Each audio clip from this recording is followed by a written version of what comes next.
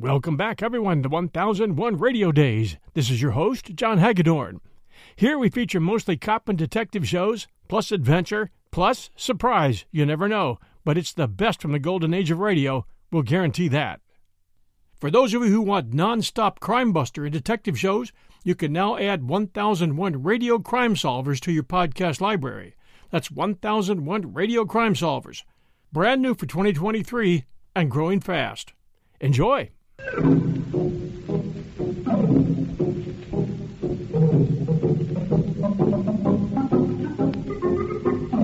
Lifebuoy presents The Adventures of PHILO VANCE, starring Jose Ferrer. In the good old summertime, in the good old summertime, she's your Tootsie Wootsie in the good old summertime. La-da-dum. Happy, Lane? On a night like this, Vance, no Washington assignment for me, no ridiculous detecting for you. Oh, I love it.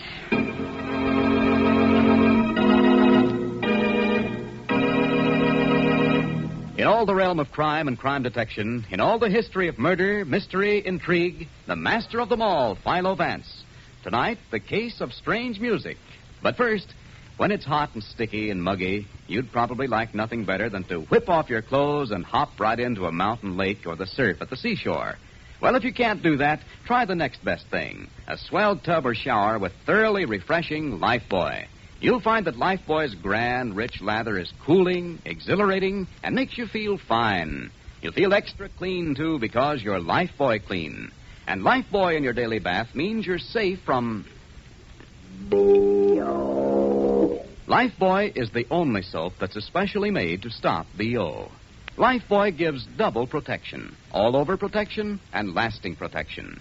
Use Lifebuoy, and you'll come out of that bath saying... Oh, I feel great. Be popular. Use Lifebuoy.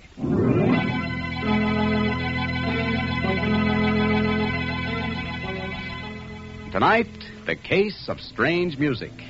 At the moment, PHILO VANCE and his friend, Lane Randall, are driving back to town after a dinner in the country, and Vance says... Not a care in the world. What, Vance? Nothing. I just said it's a beautiful night. I've had a good dinner. Curry will have a cold bottle waiting. I haven't a care in the world. Darling, how stuffy. A cold bottle indeed. Where did you pick up that expression? Oh, in the book, if you must know.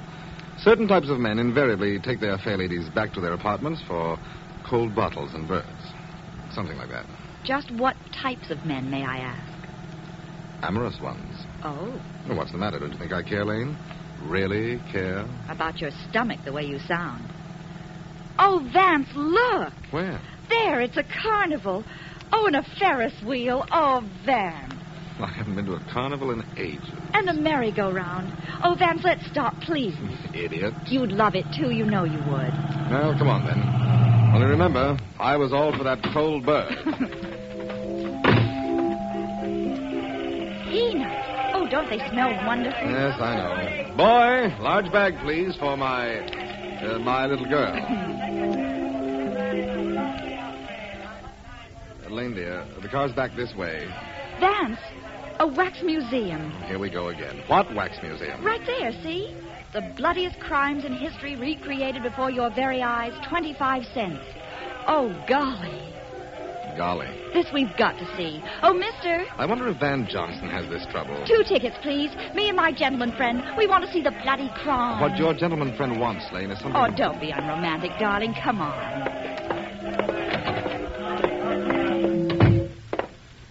Remember that one, Lane? The Snyder Gray murder case?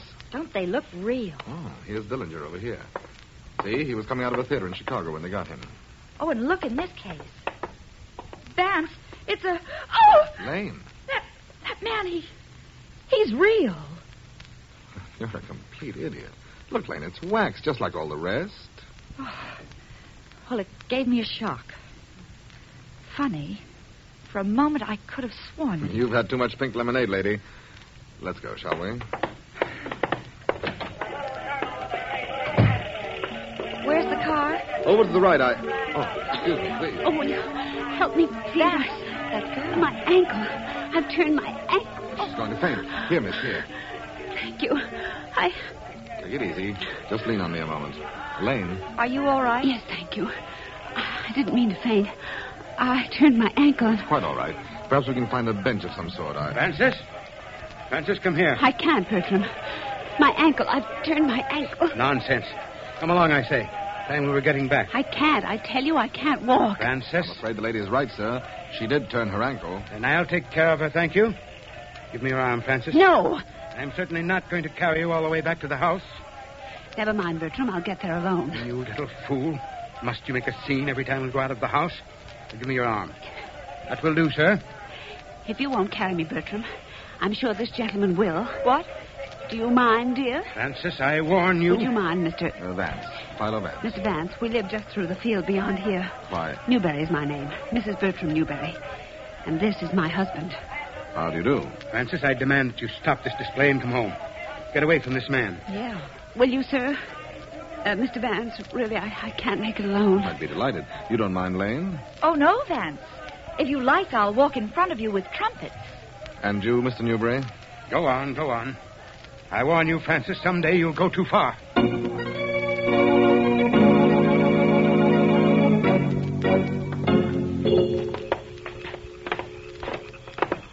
There we are. Now we'll just put you down in this porch chair, Mr. Newberry. You're so kind, Mr. Vance. Oh, think nothing of it. Lane. I'm sorry if your husband was disturbed, Mrs. Newberry. If you like, I'll try to explain that you did turn your ankle. Oh, don't bother, please. He's gone in the house now. He'll just sulk for a few hours. Let him. I see. Could I offer you a drink? You've been so kind. We should go, Vance. It must be quite late. It's exactly 5 minutes to 10. Oh, Ed, dear, I didn't know you were on the porch. I won't be for long, Aunt Frances. I'm waiting for a program on the radio. Oh, excuse me. This is my nephew, Mr. Newberry, Mr. Vance. Newberry? How you doing? Oh, my dear, I'm so sorry. I didn't quite get your name. Mud. I beg your pardon? Miss Randall. Miss Randall? How nice. Friend, is that you? On the porch, Tom. I saw Bert going to the library. Oh, I beg your pardon. Tom, dear, these very nice people carried me home from that horrible carnival. Carried you? Well, what do you... Mrs. Newberry has a turned ankle. Oh, I see. He made you go, did he, friend? It was easier to humor him. He insisted that we walk down there. His little joke. I see. Oh, I'm so sorry, Mr. Randall. Mr. Randall. Mr. Vance, Mr. Rhinelander. How do you do? Mr. Rhinelander lives on the next estate, our neighbor. Ha I didn't see you, Ed. Is that so unusual? Ed, dear, please. I have my car in the drive. Can I drop you people? Oh, thank you, no. We're parked just through the field. Ready, Lane? I am, Vance. You must forgive my husband's behavior, Mr. Vance. He has a rather strange sense of humor. Oh. His money went to his head. Ed, you mustn't. It's true, isn't it? He enjoys his little joke, Mr. Vance, like tonight. It amused him to make me dress up just to go to a country carnival. He insisted that I wear an orchid. It's a very beautiful orchid. My husband and I don't go out socially, you see.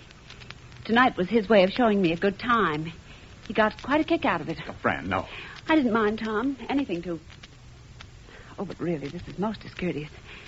I shouldn't be talking this way at all. Why not? Is there anybody who doesn't know? Why not put it in the papers, Aunt Fran? An ad. Bertram Newberry spends a dime. Edward, that will do. Nicely, I think. Well, I'm going to my room. It's 10 o'clock. At least Uncle Bertram won't have to pay for the radio. It's free. Really, I'm so embarrassed. If you'll let me ring for a drink, I'll get them, Fran. No, really, we are going. Take the path down by the river, Mr. Vance. What? It's a little longer, but it's pleasanter walking. Why, Good evening, Bert. I suggest you go now, Mr. Vance. Get out. All of you. Get out of my house. Vance. Right. Lane, this is our exit line. Good night. It was nice to meet you. Well, Chummy, aren't they? Oh, come on. He was right about the path by the river. Look at the moon. Of all the neurotic, mixed up, unbelievable. Oh, come now, Lane. Don't be so shocked. You've seen family skeletons before. Never such naked ones. Why, they don't care what they say or who knows it. Money, darling. It makes you that way sometimes. Oh, What's the matter? Blew something? one of my gloves, my good white ones, too. What, do you want me to go back? Not on your life. Besides, I'm almost sure I dropped it in that wax museum. I remember putting them in my purse in there. Well, we'll stop and inquire. Vance, Yes? am I crazy or do I hear music? What? Wait. Listen a minute. Why, it's coming from the Newberry Newbury house. An organ, isn't it? Ooh, gives me the shivers. Just listen to it. Strange music. Mournful. We will be, too, in a minute. Still want to see about your glove? If you don't mind, Vance. They're so darn hard to get these days. Isn't it odd what meeting people like that will do? Gosh, we had so much fun at this carnival an hour ago. Now it seems almost sordid. I'll ask about the glove. What was it? White kid. Okay, kid. I suppose it is silly to worry about people like that. I suppose... Oh, I don't suppose anything. Have they found it? No, but for 50 cents we can go into the museum and look for ourselves. But didn't you tell him that we were... I didn't argue, Lane. It's easier to buy the tickets and look. Come on. Well, it won't be there now, I'm sure. I don't even want to look at the exhibit. Not now. Snyder and Gray haven't changed any. Neither has Dillinger. Look for my glove, silly. We've seen the exhibit. It's amazing how they can take wax and... Lane. Did you find it? Lane, in that exhibit. That body is real. Oh, no, you don't. I bit once, darling, but not Lane, again. I'm serious. Look. Good Lord. Vance. It's... Right, Lane. That's Bertram Newbury's body.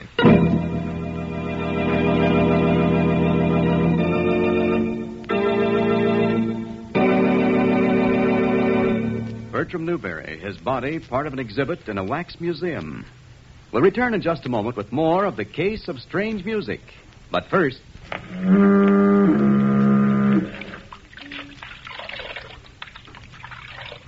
My old friend, the lifebuoy foghorn. You don't scare me. I'm taking a lifebuoy bath right now.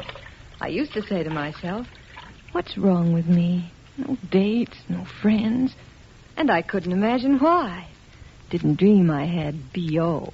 Oh, what a fool I was. But I always feel safe now with Lifebuoy in my daily bath. I just love my bath with Lifebuoy. Such mild and gentle lather. It really is divine. I just love my bath with Lifebuoy. So soothing and refreshing. It makes me feel fine. I'll be fresh and dainty no matter where I go, 'cause my Lifebuoy bath really stops B.O.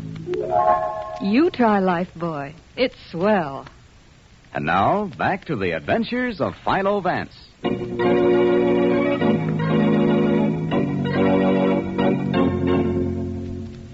You came out fast enough, John. You remember Lane, of course. Lane, the district attorney. Of course I do. How are you, John? Well, not too happy, Lane. I just bit a small slam when Vance's call came in. Well, where are they, Vance? Inside? Well, I suggested they stay in the library. As soon as I found a patrolman to remain with the body down at the carnival, Lane and I came back here to the house. Yeah. Who was here? All of them. Francis, the wife, Ed Newbury, he's a nephew, and Tom Rhinelander. Who is, to put it delicately, interested in Mrs. Newbury. I see. Any ideas, Vance? Oh, I'm full of them, John. Care to hear? I would. Well, down in the Wax Museum, we have a body. The body is stabbed in the back and placed in an exhibit. 15 minutes before it was placed in that case, that body told us to get the blazers off this porch. Which we did. Go on. Inside, 3 people. A wife who was quite obviously put up with a lot from the old boy. And who loves her neighbor. Tricky, darling. Thank you. Number 2, a disgruntled nephew who apparently had nothing to do in life but wait for the reading of his uncle's will. Money. Bertram's money seems to be Edward's big interest. And finally, the boy next door. He's got money, incidentally. I know the name. He's rather pleasant, John. We had a little talk while you were on your way. Oh, then you questioned him. And toured the house. Vance has been playing detective like mad, John. Oh, thanks for the playing, Lane. Well, Vance, who, what, why? Well, frankly, John, I'm not sure. Not sure at all. What about the servant? Oh, all accounted for. Let's go in, shall we? Lane and Mrs. Newbury were hitting it off so well earlier this evening. Maybe there's a chance for a beautiful friendship.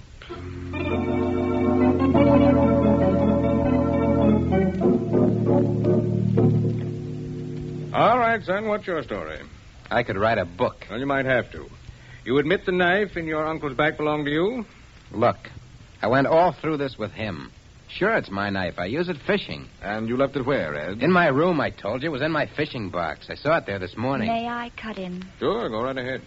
When you left us on the porch this evening, Ed, you announced that it was 10 o'clock. Remember, Vance? Vividly. And we found your uncle's body down at the Wax Museum at 10:20, so it's simple. Account for those 20 minutes, and you haven't anything to worry about. Can you account for them, son? I was listening to the radio. Alone? In my room. I was alone. That's not a very good accounting, boy. Look here. That will do. Send in Mr. Rhinelander, please. And don't leave this house. I'll want you again.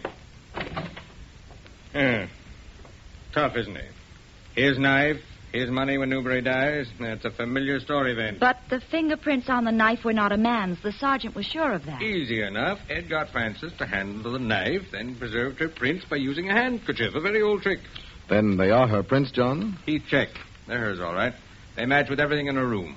In my room? Oh, come in, please. Come in. I didn't hear you. Thank you. It's after midnight. I was just wondering, is it entirely out of order if I have some food prepared? Now, see here, Mrs. Newbury. Oh, John. Yes, Vance.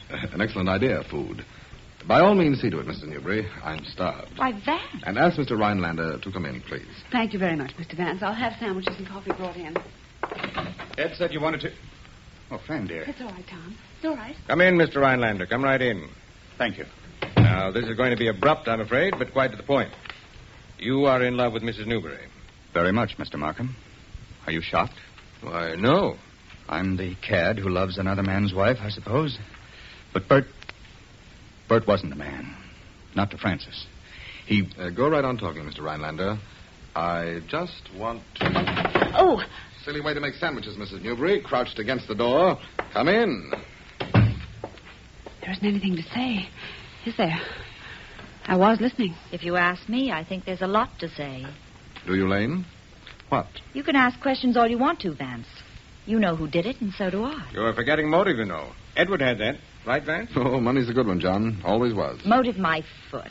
This woman hated her husband. Yes, and she loves him. It's obvious. You've told them, Tom. Why not? If that isn't motive, what is? And as for the crime, her own fingerprints are on the knife in her husband's back. Well, there is something to that, Mrs. Newbury. I told you. My husband brought me the knife this afternoon. I was cutting flowers with it. That's just plain silly. There are dozens of garden shears in the tool house. Vance and I saw them.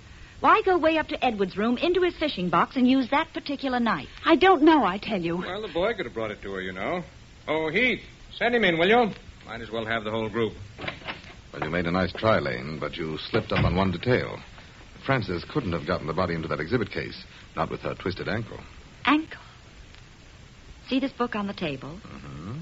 Francis, catch! See? A very neat catch, Mrs. Newberry. And you were pretty quick on your twisted foot, too. Lane, you've done it. Vance, she's remarkable. Well, Vance? Where were you between 10 and 10:20, Frances? Oh, Vance. I was playing the organ. You said yourself, Mr. Vance, you heard me when you were walking back to your car. Did you, Vance? Yes, we did. And you, Mr. Rhinelander, where were you? I was with Frances. I was here in this room listening to her play. I see. Oh, John. Yes, Vance. I'm supposed to come in here. By all means, Ed. You're just in time for a concert. You remember what you played earlier this evening, Mrs. Newbury? Yes, I do. It's horrible music. Bertram wrote it years ago, and he made me play it over and over again. Some nights for hours. Play it now, will you please? No? Why? Oh, please, Mrs. Newbury. I'd be glad to. It has no name. It just sounds like this.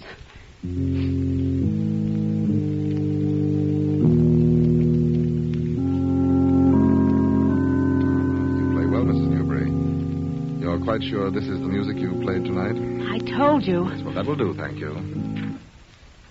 Now, if you'll excuse me, I should like to offer a musical selection. Vance, you? It's quite easy on this organ, Lane. You see, it's equipped for automatic player rolls. Here's one I picked up about the house this morning. What have you got? Listen, Mrs. Newbury. There we are. Just snap this little switch and listen for yourself. Boy, that's... No, it can't be. Vance, it's the same music. You're sure, Lane? Of course, but I... Turn it off. Please, turn it off. Bertram wrote that music. He made me play it over and over. I hate it. I hate it! And you still say you played that piece? After that, Mrs. Newbury? I did. I swear I did. Bert insisted. I played it over and over to humor him. You better do better than that, Francis. I found the roll in your desk drawer upstairs. No, you're lying. But you... Now we're getting somewhere. Turned ankle. Vance, will you... Gladly, John. As the detective would say, I'll unravel the whole thing. Edward? Me? Now, listen here. I told you, motive every time. Go on, Vance. Quickly, Edward. You said you listened to a radio program, something called, what did you say again? The tenor-voiced killer. Yeah. He's on every week. Strenuous, to say the least. Who done it, Edward? What? Listen at the phrase. In tonight's program, who done it? Why, the butler. Stebbins, his name was. He poisoned the guy with a secret formula made out of ink. Good boy. And that takes care of you, Edward. Sit down. Just how does it take care of him, Vance? I called the studio, John. The butler did it all right. Edward was listening to that program, all 15 minutes of it. All right, so it's not Edward. Let's get back to these two. Right, Lane. You weren't playing that organ, you know, Francis. Matter of fact, you were in your room, packing. Mr. Vance? Just as you, Tom, were at your house doing the same thing. Your grips, incidentally, are still in the trunk of your car outside. I looked. Packing? For what? Well, Reno, I should think. Wasn't that why you turned your ankle, Francis? You and Tom had planned to leave tonight for some time. Bert's little joke of attending the carnival almost ruined your plans. It's not true, I tell you. It's no use, Tom. He'll only find out. We might as well tell him the truth now. At last. You were planning to leave your husband tonight. Yes, I was. I did make that roll for the organ myself. I was going to put it on while Bert was listening upstairs and then leave with Tom. You made a roll for an organ, a complicated thing like that. It's not hard, John. If you know the keyboard, you can work out just which holes in the paper will make each note play. It takes patience, but it can be done. I had a great deal of patience. And courage, I'd say. Right, Vance? Go on, Lane. It's obvious.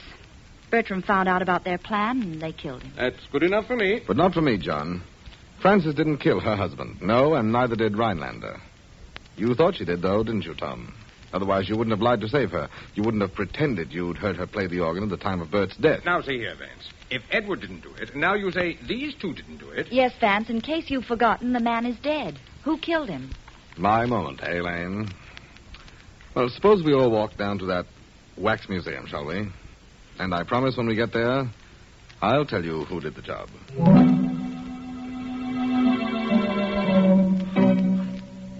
All right, Vance, it's all your show. Go ahead. Well, thank you, John. Now then, here's the original exhibit, as Lane and I saw it first this evening. Lippy the knifer, that's that figure in wax against the wall there, was standing just where he is now. His victim, also a wax dummy, was on the floor, just as you see Bertram's body now. I can't look. I'm afraid you must, Mrs. Newbury. Really, Vance, we know all this. Someone simply took the wax victim out of the exhibit and put Bertram's body in its place. Right, Lane. Look at Bertram's body, John. Face down, knife in the back. I see that. Now, look at Lippy here against the wall. A body made of wax, but strong as steel. These dummies are steel, you know, with a wax coating. Oh, Lane. Yes? Pull on Lippy's arm, will you? Pull hard. It's firm, all right. And the dummy's tied to the wall. Tied with your fish line, incidentally, Edward. What? Oh, this was carefully planned, Edward. By Very whom? carefully planned. By whom, Vance? In a moment, John. Now, we'll take the knife from Bertram's body like this. Oh. It's all right, dearest. And place the knife in the dummy's hand so. Notice, John. The handle pushes firmly against the hand with the blade pointing out. I see that. Now we roll up the dummy sleeve, pull down this rather intricate trigger spring. Vance, what on earth is that? A spring, Lane. See? We set the knife against it, draw this fine piece of thread out here, like this. Follow me, John? But... Now, oh, Edward. Yes? Will you help me a moment, please? Sure. I want to lift Bertram's body into a standing position. That's it. Slowly, please. Yes. Mr. Vance, is this necessary? I mean it. It's quite necessary, Tom. Observe, John. Bertram is now standing directly in front of the dummy, and the point of the knife is directly at his back, in the exact spot where it entered his body. Go on, then. Now we take the thread attached to the spring, place it in Bertram's hand, give it a slight pull, so. Oh! And Bertram is stabbed in the back. You can put the body down now, Edward. Yes, sir. But, Vance, that spring, the thread, all that. Who did it? Who in the world... Well, Vance? No one, John. Bertram Newbury killed himself. What? He had time, Lane.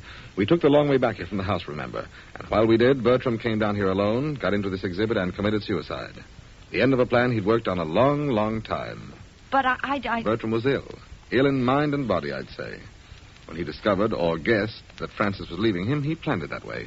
Got her fingerprints on the knife and then used the spring mechanism and the dummy to plunge the knife into his own body. That way, Francis, he hoped you'd die for the crime. Good Lord. And I was to be the accomplice. Exactly, Tom. Bert reasoned that the police would be sure Francis couldn't have carried him down here, especially with a turned ankle. You were to be accused of doing that for her. Vance, Well, Lane? what were the customers in this place doing while Bert was playing Poke the Circle with the dummies? See that curtain? It's used when they're changing the exhibits. Oh. Pull it down if you like, Lane. With that cold bird in the bottle, it might not be bad at all.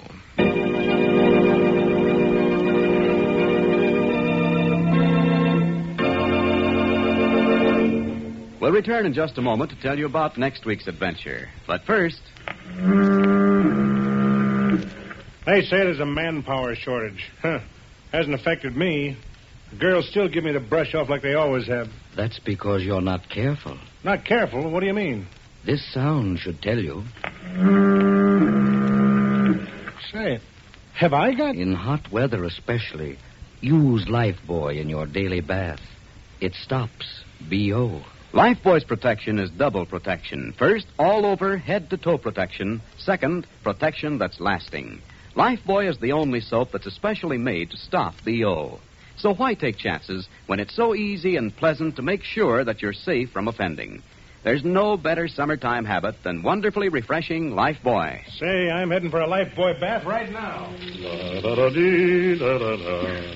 I'm singing in the bathtub, singing for joy, living the life of Lifebuoy. Can't help singing, 'cause I know that Lifebuoy really stops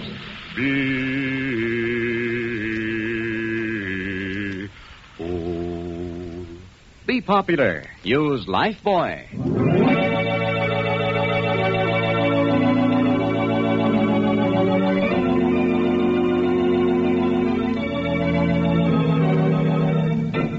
The script for tonight's program was adapted for radio by Bob Shaw from the characterization originally created by S.S. Van Dyne. Philo Vance is played by the brilliant young star of Broadway, Jose Ferrer. Lane Randall is played by Francis Robinson. And this is Don Hancock inviting you to be with us again next week at this same time when you'll hear...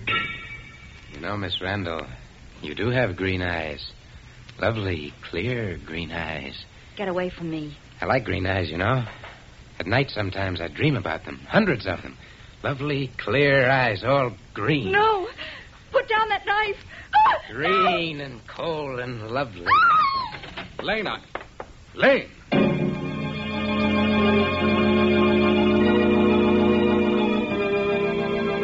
A mad killer, the amazing atomic bomb, and the strangest motive in the history of crime. You'll want to hear The Case of the Green Eye next week when Lifebuoy again presents The Adventures of Philo Vance.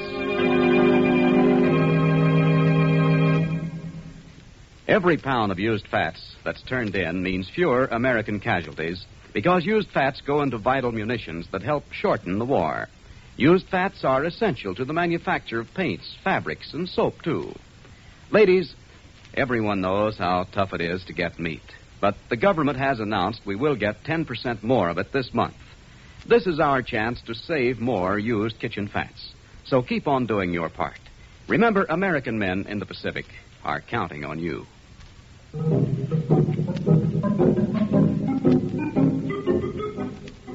For an easier wash day, get Rinso. You'll whistle while you wash because Rinso gives you a wash that's Rinso white. Rinso bright. Yes, Rinso white, Rinso bright. And tune in Rinso show starring Dunninger, the master mentalist, every Friday night. Thrills, music, and plenty of excitement. See your local paper for time and station.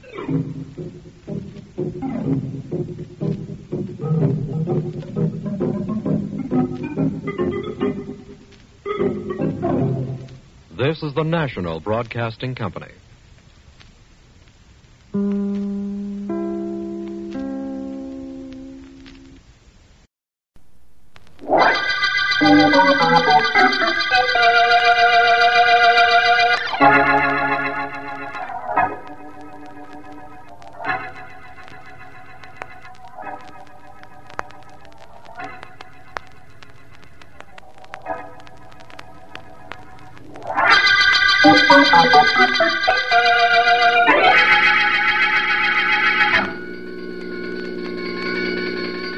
nothing much wrong with the guy we're carrying, is there, Doc? Oh, not too much, Steve. Fracture of the right arm and right ankle. I had more trouble with his wife and 2 partners. They wanted to ride along to the hospital in this ambulance. That's all I need, passengers. Yeah. Hey, what happened to the guy we got back? Auto accident. He had his wife and 2 partners in the car and tried to wrap it around an elevated pillar. He's a funny guy. He fought against my giving him a hypodermic. I wonder why. No reason. No good reason, that is. He kept saying, "No hypo. Please, doctor, I'll be murdered before I get to the hospital if you give me a hypo." That's nothing, though. Shock hysteria brought on by the accident, that's all. I wonder why a guy would think someone was going to kill him. He didn't know what he was saying. Kept mumbling about no hypo right up to the time we closed the doors in the back. Don't you remember? I remember him saying something, but I didn't pay any attention. Well, here we are. Yep. I'll have this back door open in a jiffy and our friend fixed up before he knows it. He thought somebody was trying to murder him. EW, Doctor? Emergency ward, Steve, sure. What else could it be? Well, I'll hop in and grab the top part of the stretcher. Now, stay right here and get ready to grab it, Steve. I'm ready. Shove it down. Oh, Steve. Steve. Yeah, Doc? What is it, Doc?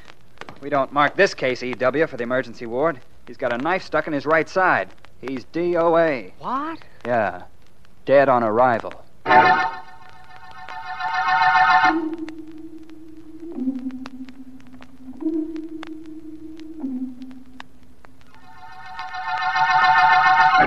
Sergeant Heath, that's all I can tell you. I could swear he was alive when we put him into that ambulance. Nobody could have got in when we were en route here, and yet that knife was sticking in him when I opened the door. That's what I like. A nice, simple murder. Why did I have to be a homicide detective? Hey, Chief, the district attorney just walked in. That's all I need. Okay, Doc, you can go. Stick around in case I need you. Yes, Sergeant, I'll be here. Hello, Heath. Hi, Mr. Markham. Well, we got another one. I know, I've got the whole story. Only it's not possible that a man with nothing more serious than a couple of fractures is alive when he's put into an ambulance and dead when the ambulance reaches its destination. Don't I know it isn't possible? Sure, we got suspects. We got the guy's wife and his 2 partners, but how can I tell who if I don't even know how? I think maybe this might be a case for PHILO Vance. Oh, now, wait a minute, D.A. We don't need Vance snooping around here. That's what you said in the Bishop murder case and the Green murder and the Canary murder cases. But he was the one who solved them. Oh, he was lucky. Look, D.A., give us 24 hours. Then maybe I won't mind Vance. You won't mind Vance? I'm going to ask him to work on this case. Maybe he won't mind you.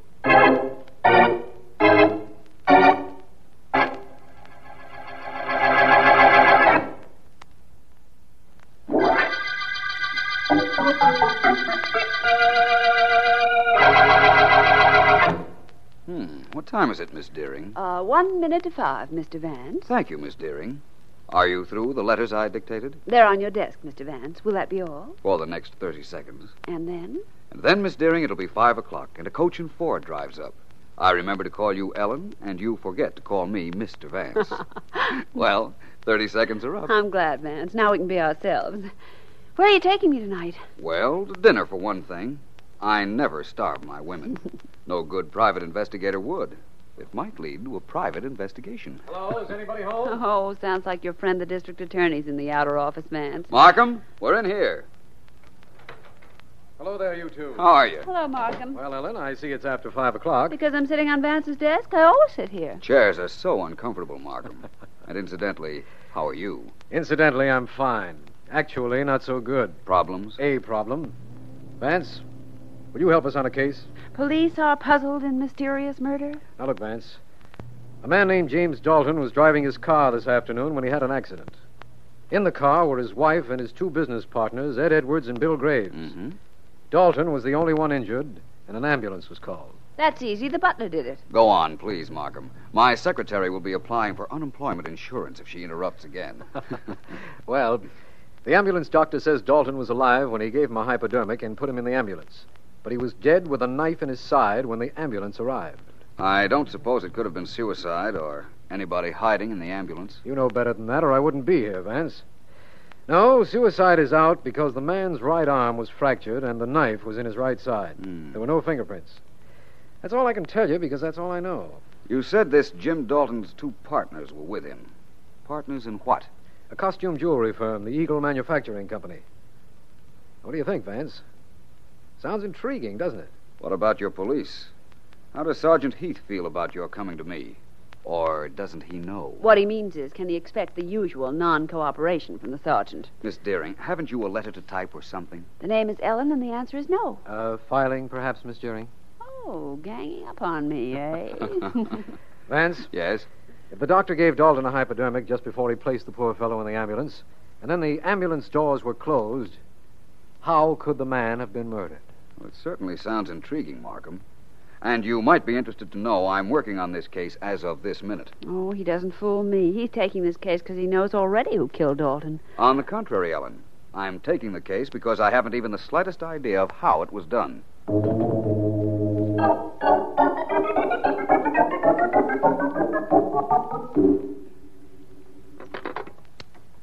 Mr. Edwards and Mr. Philo Vance would like to see you.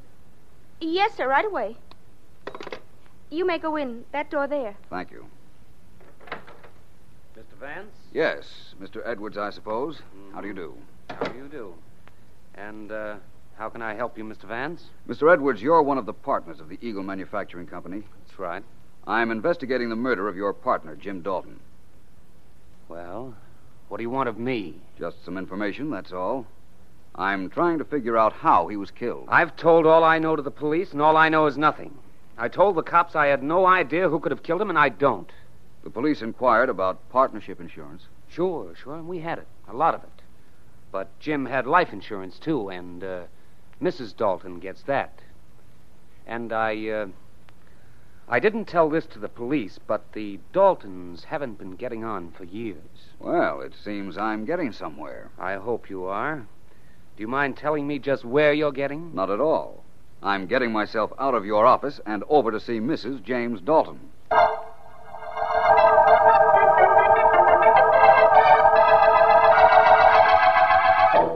Why don't you stop bothering me? Why? Haven't I had enough with the police all afternoon? Mrs. Dalton, I'm not here to bother you or anybody. I only want to do what I can to find out how your husband was killed and to see that his murderer doesn't go unpunished. You say the police don't know how the murder was committed. Well, neither do I. Ed and Bill and I saw poor Jim last, but it couldn't be either of them. They both loved Jim almost as much as I did. According to them, maybe that wasn't so much. What?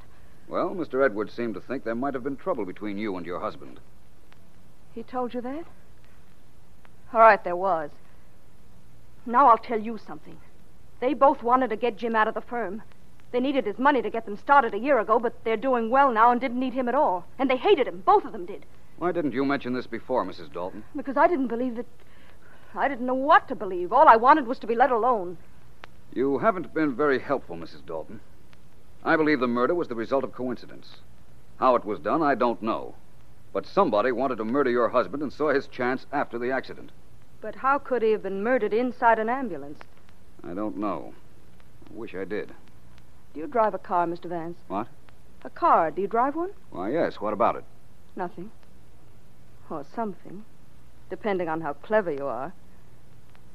I drive. I'm a very good driver. I'm good at a lot of things. Does what I've just said mean anything to you? Frankly, no. I think you're trying to tell me something, but well, I don't get it. I know only one thing, Mrs. Dalton. That somewhere along the line, your husband's murderer made a mistake. All murderers do. And my job is to find out what that mistake was.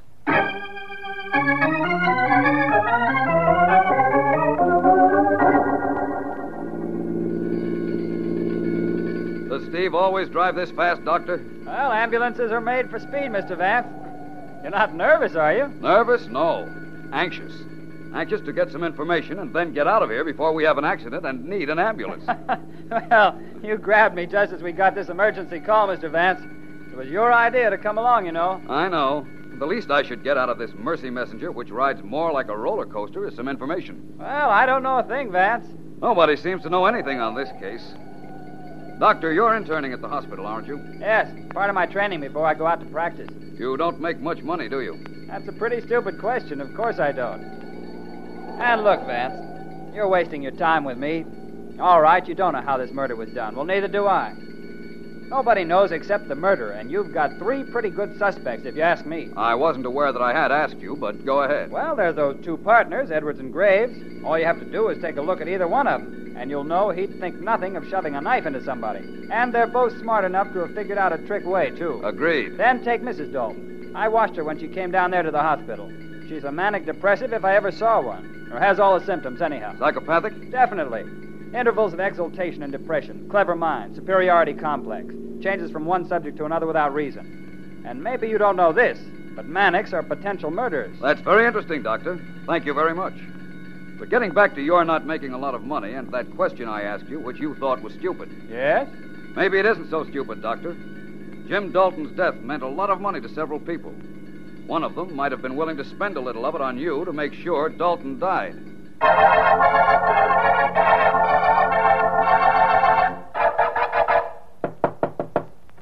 Wait a minute. Hello, Bill. Surprised to see your partner after business hours? Yeah, Ed. Kind of. Come in. Thanks. I came by to congratulate you, Bill. That was a nice, clean job you did on our ex-partner. I don't know how you did it. Frankly, I don't care. You think I killed him? I know you did. Couldn't very well talk about this at the shop, what with cops and that Vance guy hanging around, but I can now. So, congratulations and thanks. I could say the same thing to you, and mean it more, Ed. I know you killed Jim. That's all right, kid. I don't blame you for not admitting it to me. We don't like each other, and we never did, but I still say you did a good job. Look, I don't have to stand for you accusing me of murder. No, that's true. You don't. Suppose we sit down and you tell me how you did it. You get out of here. And if I don't, what'll you do? Murder me, too? Well, you dirty... I'll fix you. Keep your hands off me. Yeah. Get them off! I'll take care of you later, Edwards. Who's there? Anybody mind if I come in? Who are you? Oh, hello, Mr. Vance. Bill and I were just talking. You, know my partner, Bill Graves, PHILO Vance. How do you do? Hi. You mentioned, Edwards, that you and Graves here were just talking. I'm sorry, but I couldn't help overhearing, even a block away. Having trouble, boys? Nothing we need you to fix. I only dropped in to talk to you a minute, Mr. Graves. You see, gentlemen, I expect to have a solution of the Dalton murder by morning. Is it just barely possible that one of you won't sleep so well tonight?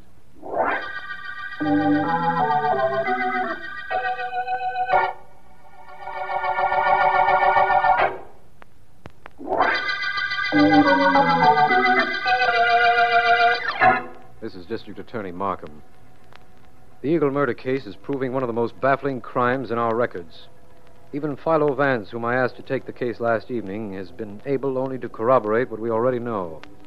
That James Dalton was injured in an auto smash-up, that his wife and 2 business partners were in the car but were unhurt, that an ambulance doctor administered a hypodermic against Dalton's wishes, that he was alive when placed in the ambulance, and dead with a knife in his side when it reached the hospital. Vance told me he was going to spend last night reading up on the case, but I haven't any idea what he meant.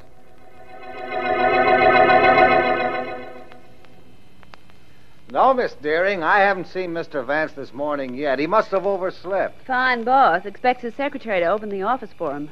What will bosses think of next? Your floor, Miss Deering. Thanks, Johnny. When Mr. Vance arrives, kindly tell him to go home and not to come back without a note from his mother saying why he was late. I sure will.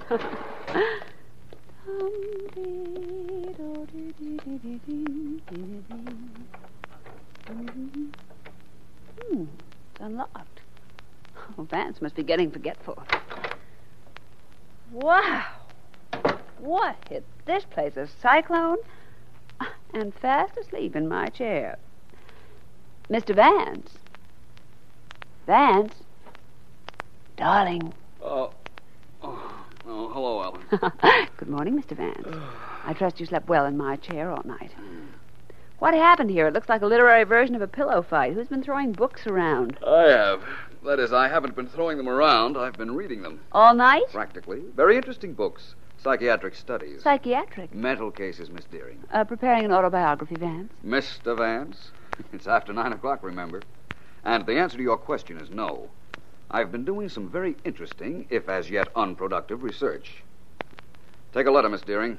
I will if you'll let me borrow my chair and desk. Sorry. Here you are. Sit down. Thank you. And now, Mr. Vance? Letter to F.X. Markham, District Attorney. Usual heading, Dear So-and-so. Dear District or Dear Attorney? Dear Frank, here are the facts I've uncovered in the Dalton murder. Got it. Go ahead. I wish I could. I haven't even a theory. Well, that's just as well, because I can't take theories in shorthand. Let's see. The ambulance doctor could have killed Dalton. Edwards might have, Graves might have, and Mrs. Dalton might have. But how? You're in a rut, Mr. Vance. I'm in a dilemma, Miss Deering. All four had possible motives, but none of them had any opportunity to stab Dalton inside that ambulance. Not even the ambulance doctor. He wouldn't have had time enough. Apparently, it was impossible for anyone to stab Dalton after he was put in the ambulance, so... Ellen! Miss Deering, please. Ellen, I've got it. What? Dalton wasn't stabbed after he was put in the ambulance. He was stabbed before. Before? Ellen, get this picture. Dalton is on a stretcher. Yes. He's just had a hypodermic. He's just about to pass out. His two partners are on one side of the stretcher, his wife on the other. Just as Dalton is lapsing into a coma, one of them sticks the knife in him. Vance, it could have happened that way. Listen, it could have been done without anyone seeing it, too. Ellen, that's it. Well, maybe, but it only eliminates the ambulance doctor, that's all. That's right. Now, let's see. Let's take the partners. Edwards and Graves have violent tempers. They were almost at each other's throats when I saw them yesterday. Mrs. Dalton, unless the ambulance doctor and I are very much mistaken, is a manic depressive. What if? Manic depressive. Oh. A form of psychopathic instability. She's got some of the symptoms, jumps from one subject to another for no reason, overdeveloped sense of superiority, morbid, depressed. That's what I was reading up on last night. And are manic, whatever they are, murderers? They could be, according to what I've read about them. They can be switched away from murder, though, to another thought in a second. Maybe Mrs. Dalton forgot to throw the switch. Maybe. But it might not have been Mrs. Dalton at all. Dalton was stabbed in the right side. We know now he was stabbed just before he was put into the ambulance. Whoever was on the right side of the stretcher did the stabbing. Vance, you're wonderful. I'll never commit a murder while you're alive. Thanks. You may now tear up your notes, Miss Deering, and get Mr. Markham on the telephone. Ask him to please have everybody concerned in the same place on the same corner where the accident happened yesterday.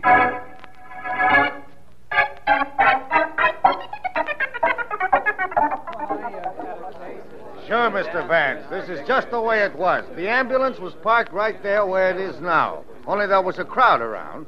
The doc and the driver had the stretcher in their hands just the way they have now. Thanks, officer. Look, Vance, you know this is a lot of nonsense, don't you? Maybe you're going to wish it was, Mr. Edwards. Maybe you're going to wish you hadn't started any of this, Vance. Somebody's going to wish that, but it won't be me, Mr. Graves.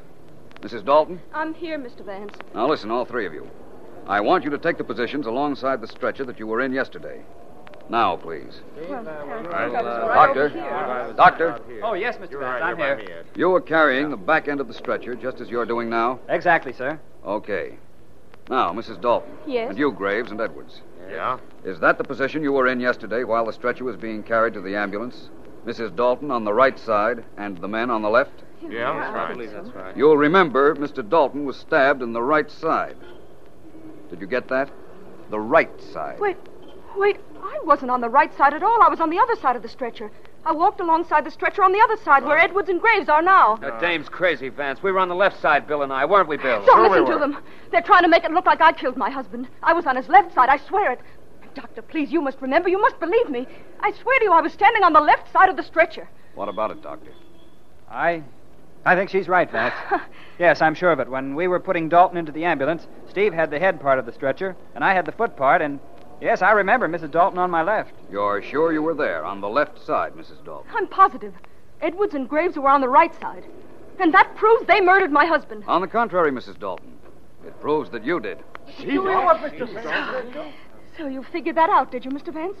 All right, nobody move. Nobody, I said. That gun of yours might go off. I'd be careful if I were you, Mrs. Dalton. I'd be more careful if I were you, Mr. Vance. Or any of you.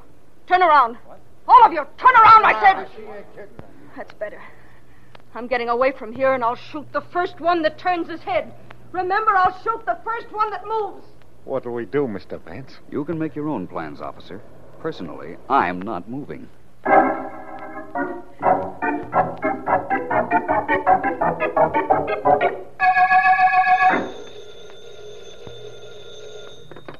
Hello, Vance speaking. Vance, this is Markham. Just wanted to tell you that we haven't been able to pick up Mrs. Dalton yet. You will. She can't get very far. But aren't you worried? Don't you think she'll try to kill you? After After all, you spoiled her perfect murder. She won't come up here, Markham. Her first job is to keep out of the way of the police. She won't waste time looking for revenge. Good night, Markham. Good night. I'll let you know if anything happens. So I won't waste time looking for revenge, Mr. Vance. I don't consider it a waste of time. I don't know a better way to spend the next few minutes than to use it killing you. Hello, Mrs. Dalton. Pretty gun you have there. You don't fool me any with that unconcerned way of talking. I'm going to kill you, and you know it. You know, of course, that people who are going to commit murder don't generally talk to their victims. They just shoot. I don't care about people, generally. I'm an individual. Smart enough to have committed murder and gotten away with it if it hadn't been for you. And smart enough to have slipped in here, kill you, and still get away. It wouldn't do any good for me to say I don't think so. Not a bit. I didn't think so, but it was worth a try. Your hands are shaking, Mrs. Dalton. They're as steady as a rock, and you know it. I have complete control over my nerves. Manic depressive. Exactly what I thought. Overdeveloped sense of superiority. Manic depressive? Certainly, all the symptoms. You're insane, you know. What? Oh, it's true. Manic depressive. Singleness of thought on one subject. Can't get it out of her mind. Acute concentration. You mean if I came here to kill you, I couldn't change my mind? You couldn't even talk about anything else. Fashions, for instance. What about fashions? That dress you're wearing. It's an original. I designed it. You know, at first I wanted it to have pleats down the right side. See? I can talk about something else. I'm not insane. I'm not, I tell you. I hear you, Mrs. Dalton. This dress is my favorite. I designed it first with pleats on the side. I'll show you how it would look with them, but you won't like it. I'd planned them down here. I won't need this gun. And you can see for yourself that it throws the lines of the dress off. There. Admit it. The pleats wouldn't be right, would they? Your gun's on the floor, Mrs. Dalton. Of course it is. I threw it there. Those pleats, Vance, they wouldn't be right, would they? They wouldn't really be right, would they? Mr. Vance, those pleats wouldn't be right, would they? Answer me. In a second, Mrs. Dalton, as soon as I pick up your gun. There. Now about the pleats. I'll tell you what I think about them on the way downtown. You won't answer me. You tricked me. I came up here to kill you and you tricked me. But it doesn't matter. You can take me to the police, but I'll find a way of getting out of jail. I'm clever. Believe me, I can do it. Can you? Well, the sooner we get you into jail, the sooner you can try. Shall we go, Mrs. Dalton?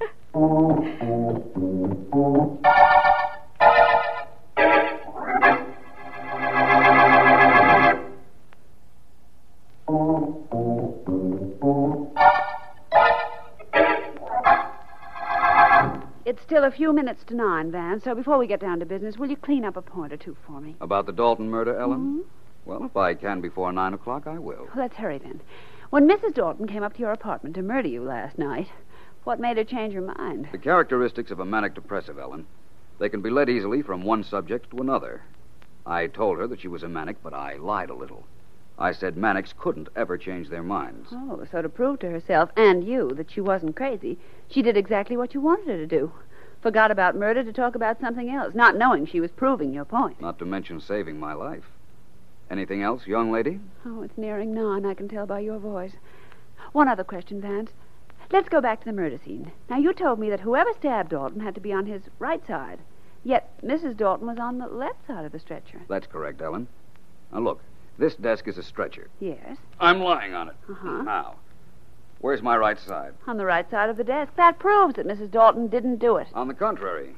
You see, poor Jim Dalton wasn't lying on the stretcher the way I'm lying on the desk. His head was at the top of the stretcher, where my feet are. I'll show you what I mean. I'll reverse my position. There. Oh, golly.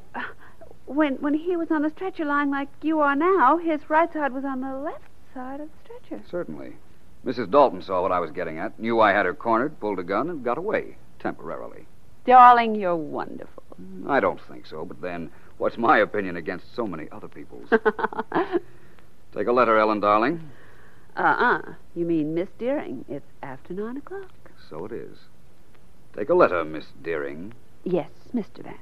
Dear Ellen, this winds up the Eagle murder case.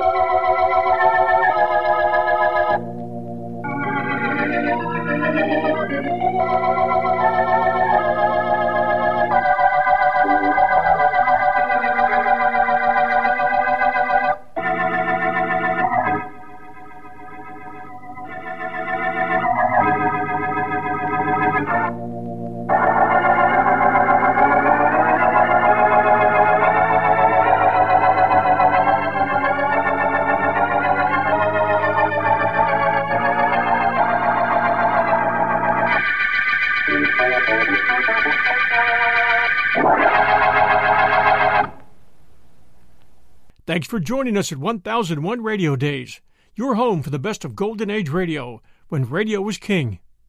If you enjoyed tonight's show, please do take a moment and send us a review. We always appreciate reviews, and they help new listeners find us. Until next time, this is your host, John Hagedorn. Stay safe, and we'll be back soon at 1001 Radio Days.